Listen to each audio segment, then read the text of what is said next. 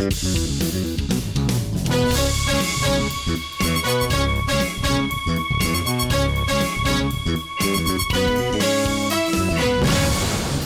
and welcome to the Tech.eu podcast with myself, Neil Murray, and Roxanne Vaza. Hi, Roxanne. Hi, Neil. So we have a terrific podcast lined up for this week. First, we will kick it off with Google Ventures' recent announcement to discontinue its European fund. Can't say we didn't see that coming. We will talk about what we should expect from the European IPO scene now that companies like Deezer and HelloFresh have pulled their IPOs. We'll talk about a new European fund coming out of Berlin, so that's Power Ventures. And we'll take a look at Alex DePledge from Hassel.com and what she mentioned at TechCrunch Disrupt. And just to wrap it up for the holidays, Neil and I will also share some of our favorite European-made gadgets so that you guys can all go shopping and buy lots of European tech. So it seems like it's a bit of the end of an era for Google Ventures in Europe. They cut their announcement to discontinue their activities in Europe into two, and I really can't say that I'm surprised. And Neil, I know you're not surprised. So first, Google Ventures, which is now going by GV, says that they will no longer have a separate fund for Europe, but rather one global fund. And second, Bill Maris, who's essentially president and chief executive of GV, said that the fund would be winding down its seed stage investments. So I have to say, we've covered GV quite a bit on the podcast. We've covered their kind of inactivity on the show before, pointed out how some of the European investments were not exactly what we expected when they launched, given that they were actually quite late stage and primarily UK based. The Wall Street Journal mentions that GV has been less seed-focused since Kevin Rose stepped down from his role as partner last year. And it also looks like, regardless of geography, GV has increased investments in consumer space and will increasingly look at the health and life sciences. Yeah, as you say, we've talked about this before. Perhaps we should have been more surprised than we were, but it wasn't very surprising. What was surprising was people's comments following it. So I was shocked to see people say stuff like, oh, Europe has nothing to invest in, and this is why Google Ventures have pulled out, folded into US, whatever you want to sugarcoat it as. But for me, for people to say that it was Europe's failing for this is complete rubbish. I mean, Europe, it's got the most venture capital it's ever raised, the most exits it's ever had, the most billion-dollar companies it's ever had. Oh, but because Google Ventures no longer have a European arm, this means there's nothing to invest in Europe. I mean, I'm sorry, but you clearly, if you have that viewpoint, then I don't think you know much about the European scene, to be honest. And if you want to go and hero worship the Valley, you can continue to do that. But I would certainly say the failing here is certainly with Google rather than with Europe. And FT and Business Insider have reported before that there was a lot of kind of internal problems, a lot of structural problems, a lot of strategical problems with how they invested. They have an algorithm which dictates a lot of their investments. A lot of the partners in London were not happy with that, if reports are to be believed. But ultimately, this is down to what happened at Google rather than what's happening in Europe. So yeah, definitely don't believe anyone that says that this is because there's no opportunities in Europe, because that is not true. And actually, they're two different things. There doesn't even have to be a correlation between the two. What's also interesting is this kind of whole debate over whether they've pulled out of Europe or whether they've just folded their fund up into the US fund and will still be just as active in Europe. To be honest, I feel like that's a bit of sugarcoating. I mean, it's just like when Rocket go into a country and then pull out a couple of months later and they say, oh, no, actually, we're going to focus elsewhere. They don't say, oh, we didn't do very well in that market. Or it's like when people let people go, they say, oh, we're restructuring, we're focusing on our core business now. It's never, oh, we don't have enough cash to pay these people, so we had to let them go. Of course, it's been sugarcoated. I can't believe that so many people have swallowed what we've been told, to be honest. I do think they will still invest in Europe, but there's no denying that not having a specific European fund will mean they invest less. Although, like you say, they're only investing in the UK anyway. The only investment that they've done in Europe was in Sweden. That was actually from the US arm anyway. So, yeah, I mean, maybe not too much will change. Maybe the UK will miss a few late-stage investments, but I don't think this is going to be disastrous. I do think they will still invest in Europe, but of course, not having a European arm will mean less investments. Yeah, and I think to your point about people criticizing Europe and saying that, Europe doesn't have enough to invest in, I think this is the only example that I can think of actually of somebody pulling out of Europe. I think we've seen a lot more funds and businesses actually expand either corporate development activities to Europe or set up additional investment branches in Europe. So I think this is the first one I've seen take this strategy. And I think it's probably, as you mentioned, got a lot more to do with internal strategy and the team at GV rather than Europe or the market itself. Definitely. So now turning our attention to more market trends, we will take a look at the European IPO situation, maybe not as glamorous as it seems. So I think the European startup scene often is criticized for its lack of exits. And this year, at least IPO announcements were definitely above the norm. It also included a lot of listings on European stock exchanges, which is very rare. We've seen quite a few companies make the leap and go public in the US. And there was actually an article published in Bloomberg not too long ago that seemed even extremely overly optimistic on Europe's IPO situation. However, it seems that despite the increase in startups wanting to go public, we're also seeing delays and setbacks. So prior to preparing for today's podcast, I thought the year was marked by an increase in European IPOs. We've seen companies like HelloFresh, Deezer, Showroom Privé all announce IPOs. However, actually quite a few of these companies cancel them. Just in terms of figures, in 2015, there were 20 companies that listed, raising $600 million. And in 2014, that number is only slightly higher for the number of companies and lower for the amounts raised. So 2014 was 24 companies raising $530 million. Yeah, I mean, and this is kind of in line with our data as well that we have at Tech EU. So we also do our kind of quarterly exit reports, and we've just released our Q3 one. So I happen to have been looking at this data quite a lot recently. And actually, yeah, this year and last year are pretty much equal. I mean, you have the big amount in Q2, which is kind of typical, which is often when companies do choose to kind of go public. I always believe that there's a kind of correlation between spring and optimism, but I don't know if that's proven. But there was 10 last year in Q2. There was 10 this year in Q2. Other than that, you get like 2, 3, 4 per quarter. Q3 saw 4, which is actually a pretty decent amount. You normally outside of Q2, 4 is pretty much as high as it's gone in the last couple of years.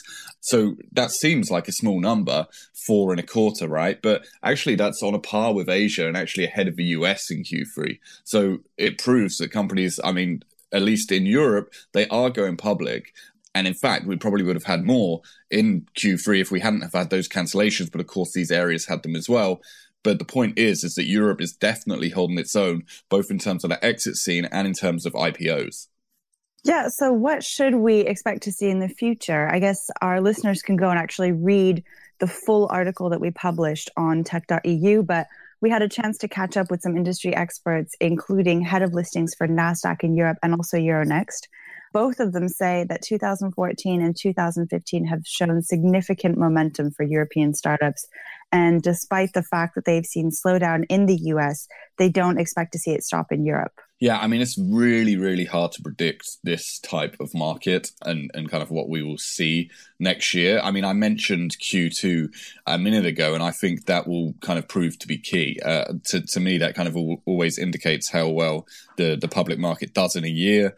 So I would advise that we keep an eye on Q2, see how kind of successful that is, see how many companies go public. I have a feeling, actually, that we will see quite a lot in Q2. I know Rocket have got quite a few companies lined up to go public, and I actually think we'll see quite a lot in the German market go public next year. Q2 will probably be the time to do it, so we may well see a big Q2, which will probably lead to a big year. Yes, I think definitely we'll have to keep our eye out for that and probably not also get too caught up on some of these small setbacks. Now, turning our attention to a new European fund, Power Ventures, coming out of Berlin.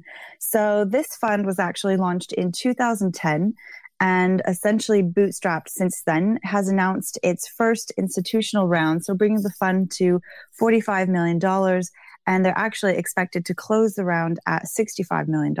Power, which is a fund I had actually never heard of, and I'm very embarrassed by this, invests between $200K and $2 million. focusing primarily on European SaaS, B2B marketplace, e-commerce ventures. And I actually I'm even more embarrassed that I hadn't heard of them just because their fund has actually done relatively well. So from their previous fund, they've already exited 4 of their 11 companies.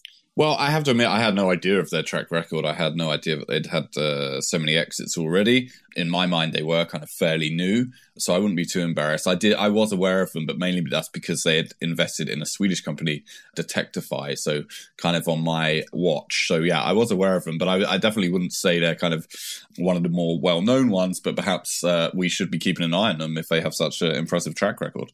Yeah, I think some of their investments have included, for example, Productive, which was bought by Jive in 2012. More recently, Pipedrive, Shore, Roundtier. I think also I was surprised to see that Christian Thaler, who was previously at Wellington in London, has also recently joined the fund as partner.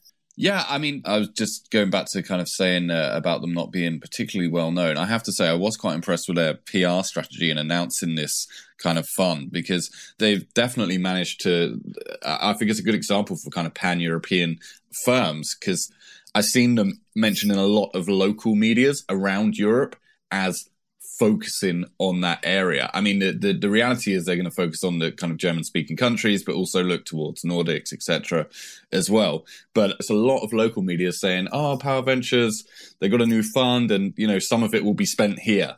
So yeah, I was quite impressed with kind of how they got their kind of pan-European message out there and had the kind of various local medias cover it, and therefore kind of startups being aware of them as well. So yeah, I thought it was a good strategy and kind of a good rule book for pan-European investors to follow. That is probably a very, very smart strategy. So I think we'll keep an eye out for their PR as well as their exits and investments going forward. We have someone terrific lined up for this week. This is Hassle.com co-founder Alex de Pledge, and we'll be discussing some of the big, bold statements she made at TechCrunch Disrupt last week in London. So, brief disclaimer, Alex is a friend, but a very impressive entrepreneur. For people who may not know her, she's one of the co-founders of Hassle, which was acquired earlier this year by Rocket internet competitor Helpling. And I guess for anyone who hasn't seen Alex speak before or didn't get a chance to see her at TechCrunch Disrupt, would highly encourage them to watch the video. She is a fantastic speaker, definitely speaks her mind. I think she made some interesting comments, for example, on not wanting Hassle to be classified as part of the sharing economy. And she even goes as far as saying that if she had to start all over again, she wouldn't necessarily do things as she did previously. Maybe that even means not launching her company, which I think is actually quite a bold and brave statement to make in our kind of overhyped ecosystem at times.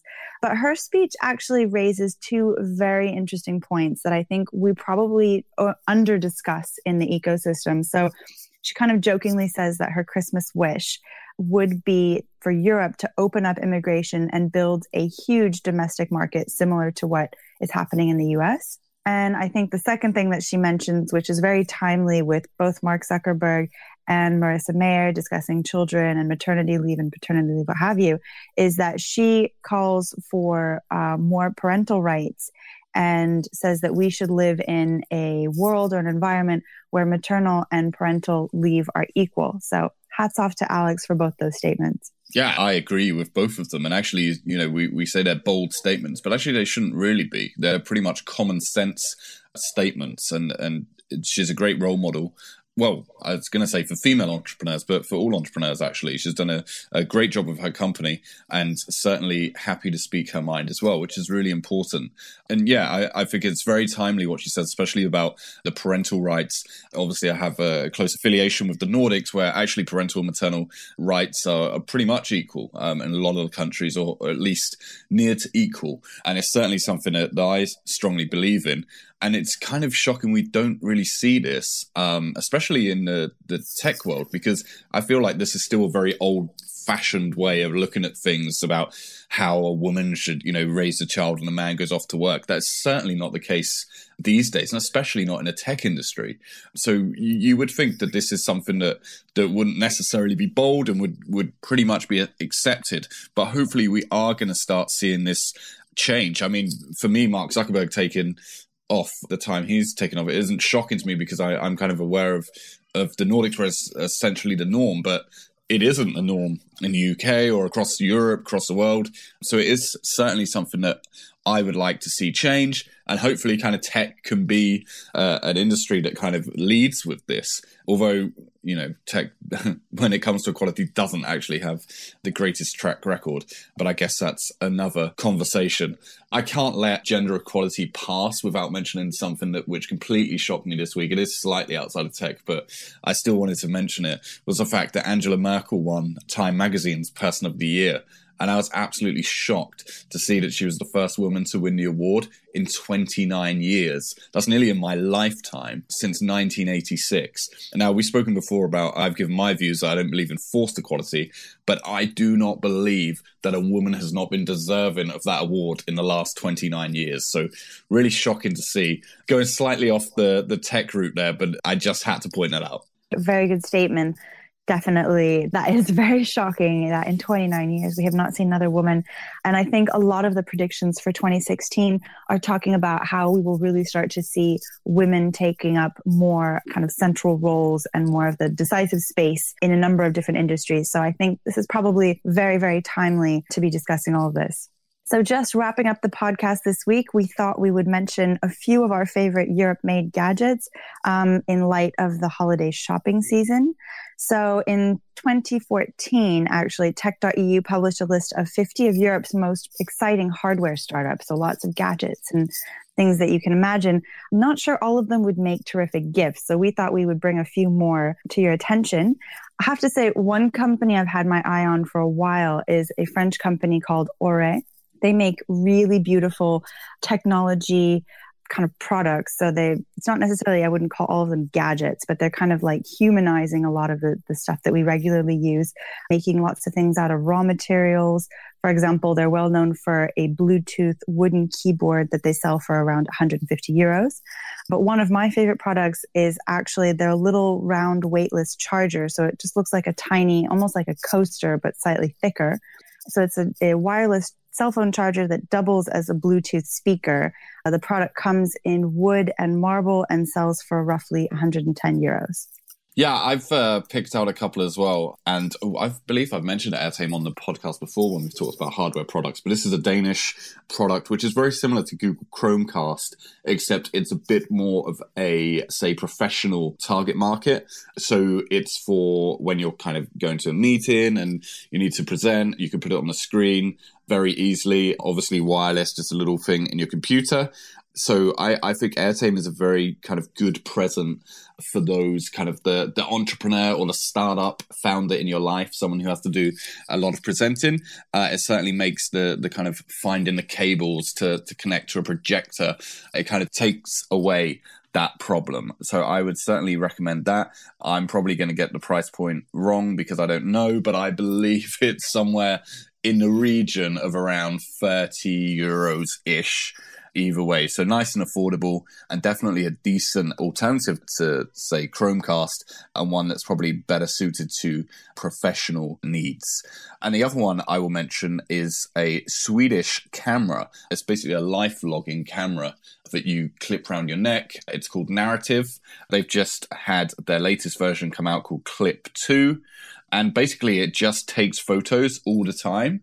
So while you're walking around, it'll just take photos of your day. So like I said, life logging. And then it's kind of got good sync in with iPhone and stuff like that. So then you can go and look at the photos that you've taken that day, choose the best ones, and you're kind of capturing moments throughout the day. So you never need to kind of stop and get your phone out and take pictures. You'll have a record of your day of which you can then go back and look at kind of what you did and choose the best photos. I'm actually just frantically pulling up my browser to see how much they cost. And the Narrative Clip 2, the latest one, so that's the most advanced one, it's $199, and actually estimated shipping is for February, so it'll probably miss Christmas. But you could still get the original version, which is $149. So that's Narrative Clip, a life logging camera from Sweden. But that's it for this week. Please let us know what you thought of this podcast. If you have any kind of recommendations for little gadgets in European tech that you think are good ideas for Christmas presents, then drop them in the comments as well so that other people can see freedom. I know I'm basically just asking for self-promotion there, but I'll go with it. Also, give us feedback as well. We're on iTunes and we're on SoundCloud and we're on Twitter at Neil SW Murray and at Roxanne Vaza at tech_EU. The website is obviously tech.eu, and please do leave us a review on iTunes and SoundCloud. Helps other people discover the podcast as well. But thanks for listening, and we'll be back next week. Thanks, Roxanne. Thanks, Neil.